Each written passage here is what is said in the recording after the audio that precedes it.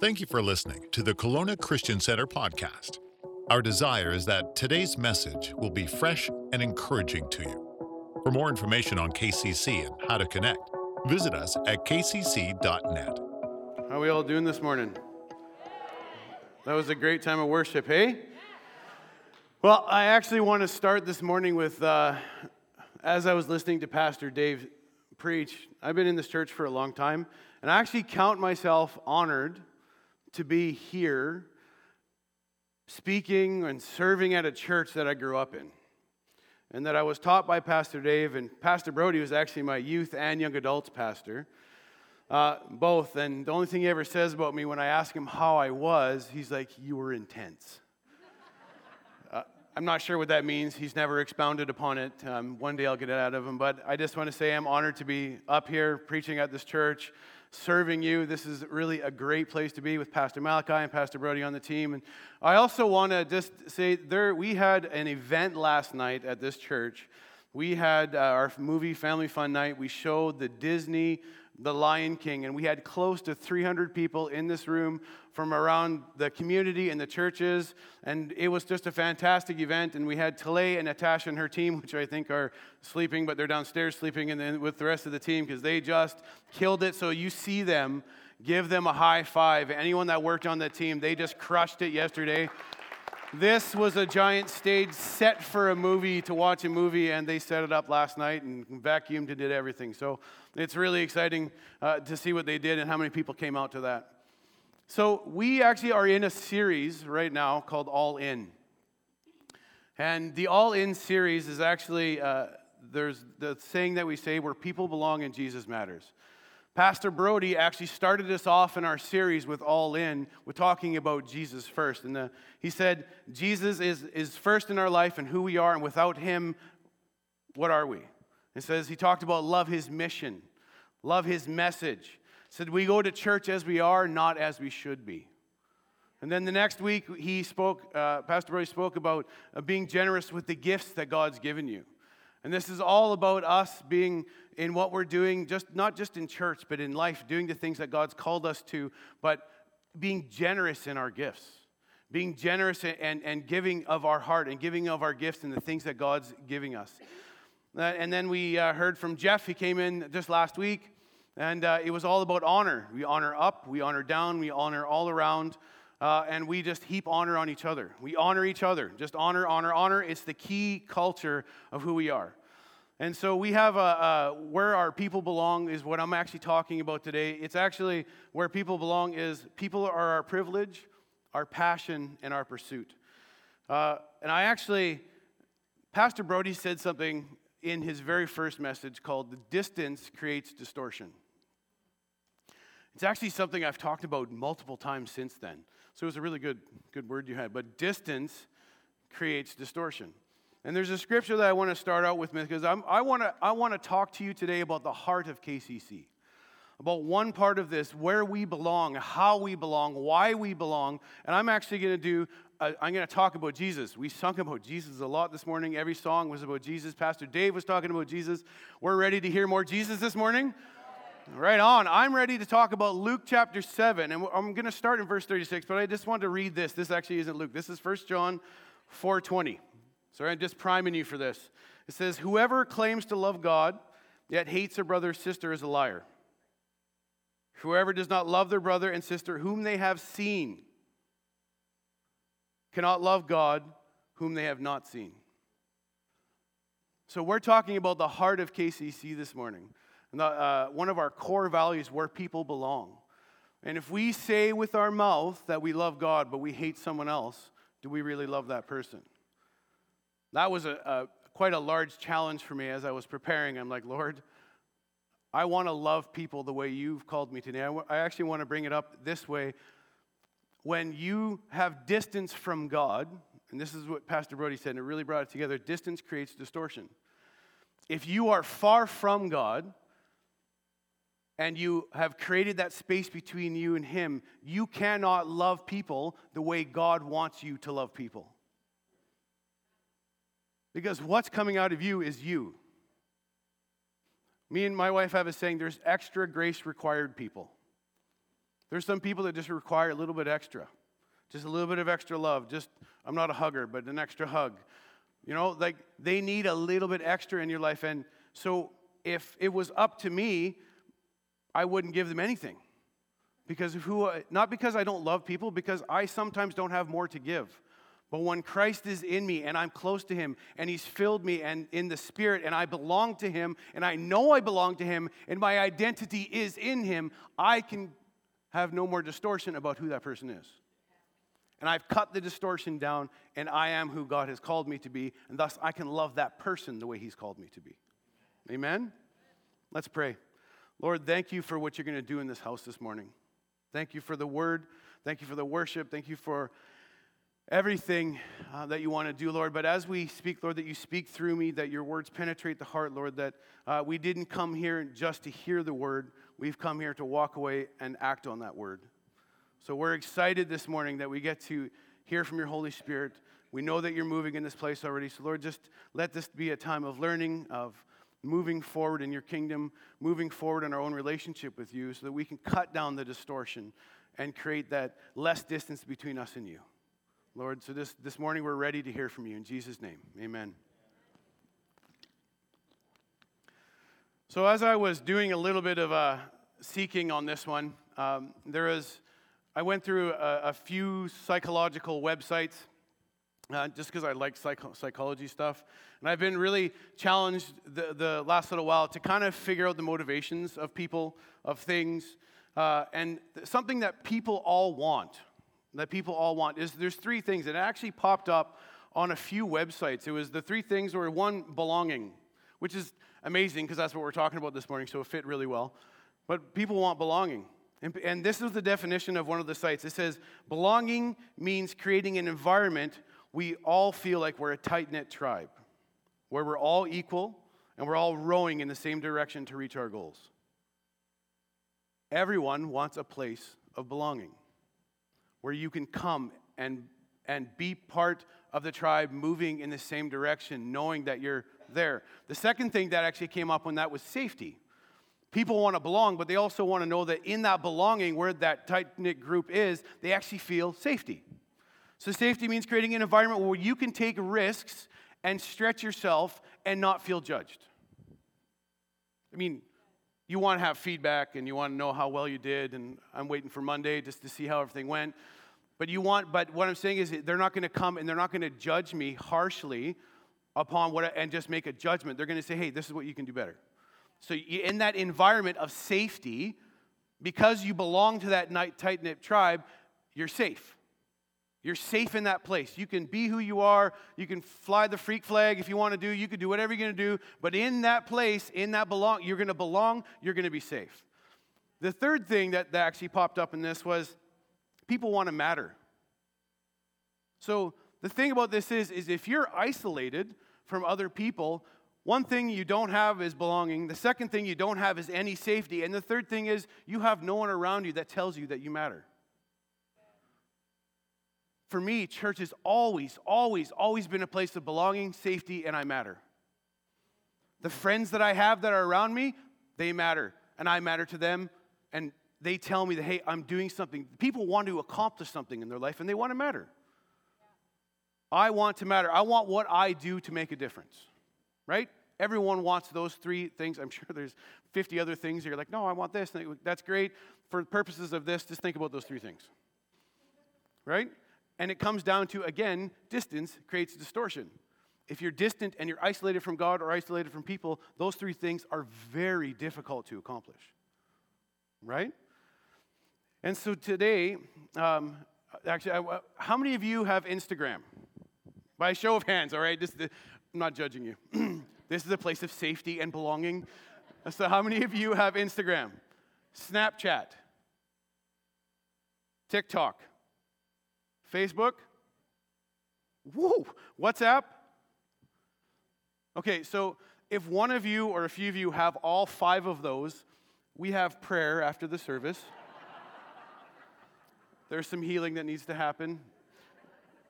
But those things give you the illusion of belonging, they give you the illusion of safety, and they give you the illusion of mattering.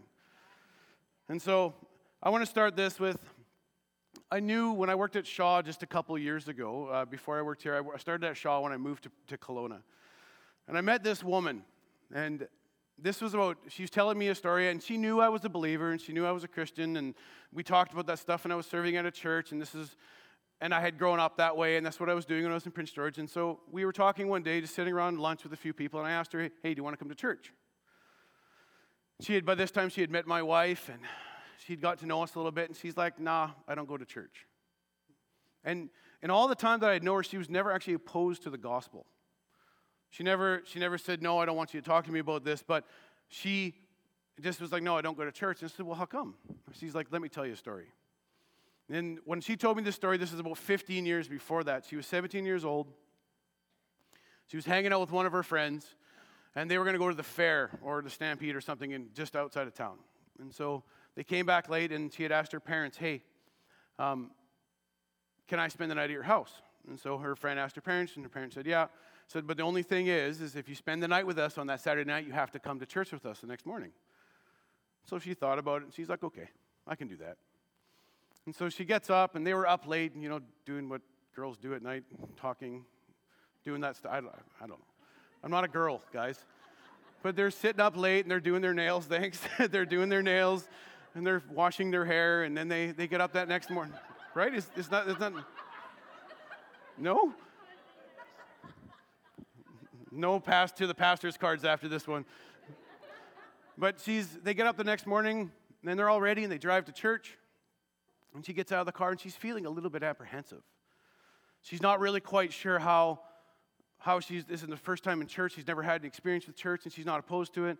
So she's with her friend, but she's feeling just a little bit nervous. And she walks up to the door, and her friend's parents, they shake hands with people, and they're like, "Oh, welcome." And she gets to the front door, and the first thing someone says to her is that the best you can dress for church on a Sunday? Right? So instantly, her eyes well up with tears. She looks, and she kind of turns, and she just runs away, and her friend couldn't grab her. And she's like, no, I don't want to be here, and she runs away. Have you ever felt like that? Have you ever felt unwanted, unworthy, undervalued, unwelcome? Have you ever felt uninvited? So today I want to actually dive into Luke chapter 7 a little bit. And we're going to start in verse 36. And I do want to tell you one of the biggest truths of the Bible today. The biggest truths is that Jesus invites those others reject. Jesus invites those others reject. Our heart at KCC is that anyone else has rejected can come here and find who Jesus is. They're invited into the kingdom of God. They're invited into this house. They're invited into this community. So in Luke chapter 7, I'm going into a little bit of story because I want to know the motivation of what we're going to talk about today. So 2,000 years ago, Jesus is walking the earth, claiming to be God in the flesh. Now here's the thing. If he is God in the flesh, the people around would have thought he's just for the Pharisees. Because at the very least, if he was a prophet, then he would still just be for the Pharisees. Because he's God in the flesh. Right? People may not have been able to identify with that, but they wanted to be able to know that he is God in the flesh walking on the earth. And so if they was for the Pharisees, it would have been that the Pharisees were pious and they were outwardly religious. There's a scripture in the Bible that says if you're fasting, you put oil in your hair to make it seem like you're not fasting. But the Pharisees would throw dust in their hair, and everyone would know they were fasting just because they wanted to show how religious they are. They wanted to show how outwardly religious they were, how much they knew, all of those things. But surely if he was man or God in the flesh, he would be for the Pharisees. And so one day, there's a Pharisee named Simon, and he's throwing a party. Now, it's not like a party that we have today. We sit around a barbecue at Pastor Brody's house, grilling hot dogs and hamburgers, and he's making us the best coffee you've ever had in your entire life on that big, giant espresso machine. But it's not a party like that where there's music playing in the background and there's all kind of stuff going on. This kind of party is that they had, in the Jewish culture, if you were a Pharisee, they had an outer room. And in that outer room is where they would eat their food. And so they would have the food, and they would all be sitting on their chairs, and they would be sitting there, but they would leave the door open so the common folk could come in and listen to him. And so in that time, they would actually be talking about the latest things. They would be waxing eloquent about the things that they knew.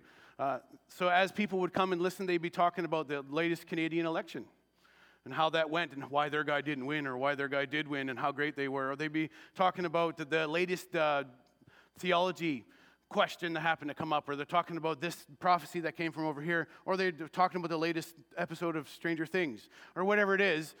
The reason that they did it like this was because they didn't have the internet. They couldn't sit in their bathrobe in the dark at 11 o'clock at night with a bottle of Dr. Pepper checking on the next theology question. They couldn't do that, so people would come around. They couldn't watch the latest episode of the Real Housewives of Jerusalem. There was none of that, right? Or the Pharisee Amazing Race. I don't know, whatever it is, but they didn't have that, so they would come around the Pharisees, and the Pharisees would give them all the latest things that were going on. And it was an opportunity for the Pharisees to prove how great they were, and how smart they were, and how righteous they were. And so in this party, in verse 38, Luke chapter 7, verses 37, actually, it's a woman in that town who lived a sinful life, learned that Jesus was eating at the Pharisee's house. So she came with an alabaster jar of perfume. So the code language for the sinful woman means that she was the town prostitute. So the Pharisees were waxing eloquent. They're sitting there having a great party. Imagine having a great party, and you know who the town sinful lady is, and she just happens to walk in. Now, if you're a Pharisee, you're thinking, man, what is she doing here? She has no right. She's unwelcome. She's unclean. She's whatever she is. She is not supposed to be here. I didn't invite her. She's not invited to where I am right now. And here's where my mind kind of just turned a little bit. What brought her to this place? What was the motivation that she would risk that thing and run across into a Pharisee's house where she knew she wasn't welcome? What was that motivation? And so I started thinking about things that I've experienced with people. Maybe she didn't have a dad. The dad wasn't there to show her the proper how you're treated as a woman. Or maybe the other thing is she did have a dad, but the dad was abusive, physically, verbally. Maybe her parents died. This actually happened a lot. The parents would perish, and she had a sibling. And the sibling one day was like, I'm super hungry. What am I going to do? And she knew that she could make money this way. Or she had a boyfriend. The boyfriend pressured her. And she's like, no, I don't want to do this. He's like, if you don't, I'm going to break up with you. And she's like, no, I don't want to. If you don't, I'm going to break up with you. So they do, and she gets pregnant. And back then, in those days, the government didn't supply you with money. You had to take care of that. Well, they didn't have an Okanagan pregnancy center like we do to take care of these single women that have babies. They didn't have that. She was rejected. She was unemployable. She didn't know what she was going to do. She had nothing. What was the motivation that she actually went to this place and risked it to meet Jesus in a Pharisee's house? But I do know this, is that she hated every minute of it. That she despised what she did. She didn't know where she had come. How many of us have ever felt like that in our own life? How did I get to where I am? How did I get to the place where I feel unloved? I'm ashamed, I'm guilty, I'm abandoned. I didn't make this decision. I don't have a relationship with one of my children. I'm suffering from addiction or whatever it is. What is that thing that have you ever felt that? This is all about the invitation to who Jesus is. He's extended the invitation. And this is where my favorite part, it starts to get really exciting right here. So it's two things that happen. She runs in to see Jesus. She kneels in a posture of worship, getting behind him. She brings that jar up. She breaks that jar, pours it over Jesus' feet. In an extravagant moment of worship, she breaks that open. Now, there's a couple things that actually happen in this thing, and it's absolutely amazing. It said, one moment in the extravagant act of worship. So this perfume would have been so expensive, a year's salary. It showed the men that she was ready, that she's available. So when she wore that, it was so expensive that it was a year's worth of salary. Men knew that when she wore that, she was ready for that. So in this moment, she runs in an extravagant moment of worship and just worships him, crying uncontrollably behind him on that floor, laying at his feet. And this is what happens. She breaks that jar. And that was a symbol. She was giving up the most valuable thing that she had, and she gave it to Jesus. And in that moment, there's a moment of repentance. She's saying, I'm going to walk away from my old life. By offering up the most valuable thing that I have, Lord Jesus, I'm repenting. I want to walk away from this life. Verse 38, as she stood behind him at Jesus' feet weeping, she began to wet his feet with her tears. Then she wiped them with her hair, kissed them, and poured perfume on them. There was no way that a Jewish woman in that time would ever bring their hair down. It was not something that they did. But she is so overcome with emotion. She was so overcome with who Jesus was in that moment that she is at his feet, broke open the jar, and let her hair down. Why? And this is the part where Jesus is a bit of a superstar. Well, not just in this one moment, but you know what I mean. So Simon the Pharisee, he says to himself, when the Pharisee who had invited him, Jesus, saw this, he said to himself, if this man were a prophet, he would know who is touching him and what kind of woman she is, that she is a sinner. He's essentially saying that if Jesus was in fact the Son of God, or God walked in the flesh, that he would be able to know that this woman is a sinful woman. So now obviously he's not the prophet because he's they're together talking. So that's what he's saying. So Jesus responds by saying, oh, let me read your mind. Because he spoke to himself. Simon the Pharisee spoke to himself. He said, do you see this woman? I came into your house. You did not give me any water. But she wet my feet with her tears, and she wiped them with her hair. You did not give me a kiss, but this woman from the time I entered has not stopped kissing my feet. You did not put oil on my head. She poured perfume on my feet. Therefore, I tell you, her many sins are forgiven. As her great love has shown, whoever has been forgiven little, loves little. Then Jesus said to her, your sins are forgiven. That's an exciting time. Your sins are forgiven. She is white as snow. She is whole. She is white as snow the way God, because of who he was in the invitation. Now here's the other question I wanted answered. Why did she risk all of that? Why did she risk everything that was happening right there? She had probably already heard Jesus speak, because if they're in the same town and she had knew that Jesus was at Simon the Pharisee's house, chances are they were in the same place. And it's actually, she probably heard about his great love, maybe experienced who he was, watched him do a healing or something like that.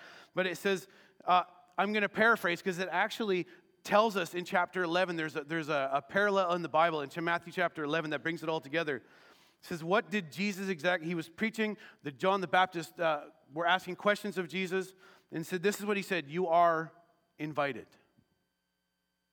This is what this scripture says. It says, you are invited. So I'm going to read the full thing. It says, come to me, all of you who are weary and burdened, and I will give you rest. Take my yoke upon you and learn from me, for I am gentle and humble in heart, and you will find rest for your souls. It says, come to me. Come to me if you're weary and you're burdened. It doesn't say how long you've been a believer. It doesn't say any of that. It just says, come to me. All of you who are weary and burdened, come to me. If you feel like you have nothing left, come to me if you're overcome with shame. Come to me if you're overcome with your addiction. Come to me if you're tired of living up to the standards you can't reach, much less trying to reach God's. Come to me. Come to me, those who are rejected at the front door of a church because that person didn't love you enough to let you in the front door. Come to me, everyone who is broken. Come to me if you have filed bankruptcy or considered suicide. Come to me if you're in the middle of depression. Come to me. There's no come to me if you're perfect and you have it all together. It's come to me. It's come to me.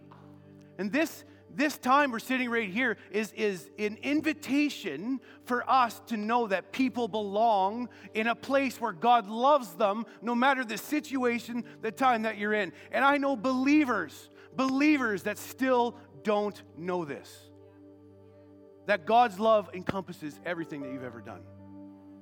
That you're invited into the kingdom of God regardless of what you've done. That right now, the thing that you think is overwhelming, that you can't get past, that you're stuck on, you're invited. Look to the person to your left and tell them that you're invited. So here's the thing. What was it that changed her? It wasn't pointing out the woman's sins that changed her. It wasn't judging her for the lifestyle that changed her. It wasn't shaming her that set her free. What was it that changed her? It was the invitation to be in the presence of God, to know His love. She knew where Jesus was, and she was willing to walk across the town, willing to walk across all of that just to experience that time with Jesus and understand repentance and move forward in her own life. She was willing to give up the most valuable thing that she had so she could spend just the time with Jesus and know Him more.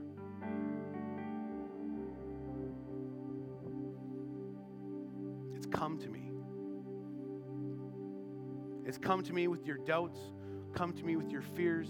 Come to me with your rejection. Come to me with your baggage, with your history, with your whatever you have. It's come to me. And oftentimes we sit in a message like this. We hear what the pastor is saying, and you're like, oh, that's for someone else. I want you to just take a second and think, how does this apply to you?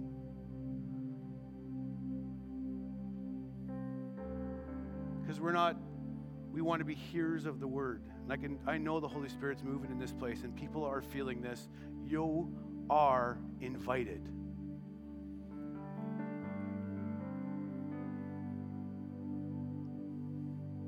You want less distortion, less distance from the Lord. Here's the invitation. Come to me, all who are weary and burdened. You are invited.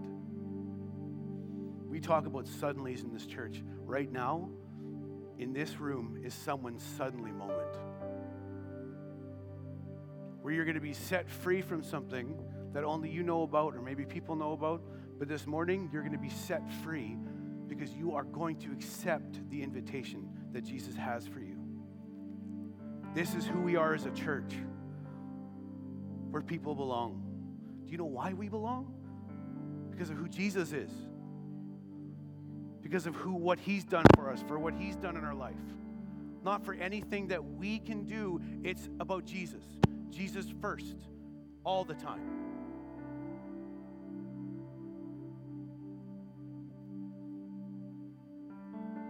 So let's just close our eyes and bow our heads.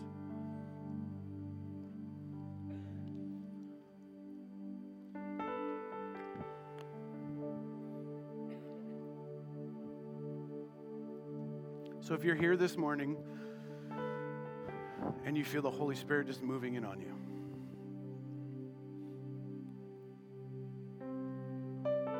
I just want you to accept the invitation to come to Him, all who are weary and burdened. If that's you,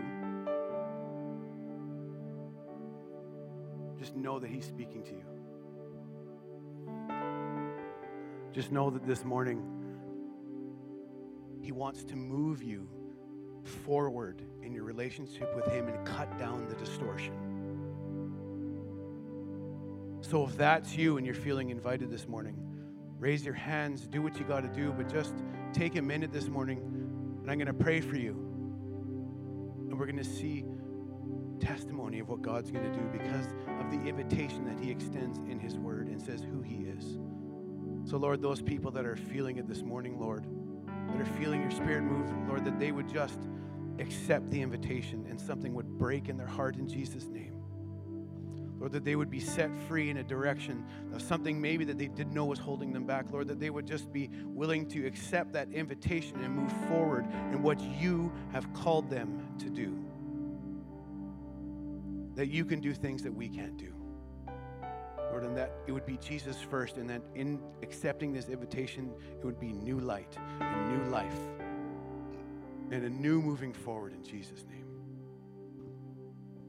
If this morning, as we keep our heads bowed, if this morning you don't know who Jesus is and you want to belong, and you're feeling like maybe this morning is a moment for us to belong, and that's what you want, as our church keeps our eyes bowed, our heads bowed and our eyes closed. If you want to know Jesus this morning, we want to celebrate that with you, but put your hand up, and I'm going to walk you through a prayer with the church, if that's what you want. Amen. See that? So church, you just want to repeat this after me. Dear Lord Jesus, I know that I need you and your forgiveness. I believe that you died on the cross for me. I know that you're the only way to God. So now I want to start living for you. Please forgive me, change my life, and show me how to know you. In Jesus' name, amen. Bless you guys.